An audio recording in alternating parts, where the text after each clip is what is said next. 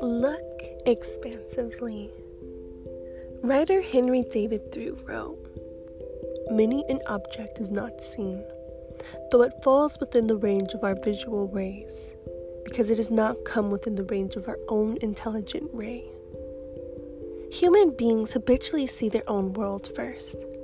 For example, when people arrive at a leadership conference put on by my company, they want to know where they're going to park, whether they will be able to get a good and comfortable seat, whether the speaker will be on, and if the breaks will be spaced right.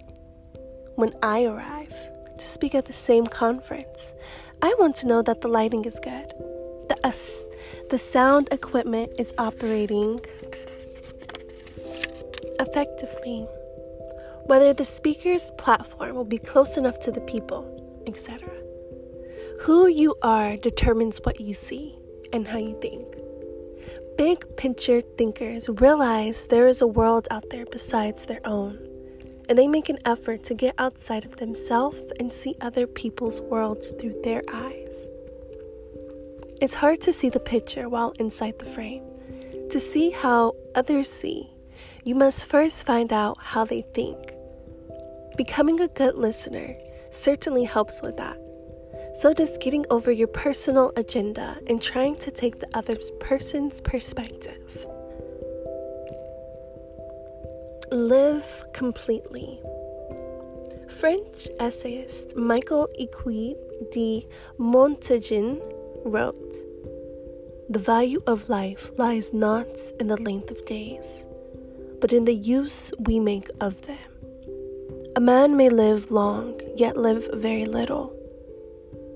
The truth is that you can spend your life any way you want, but you can spend it only once.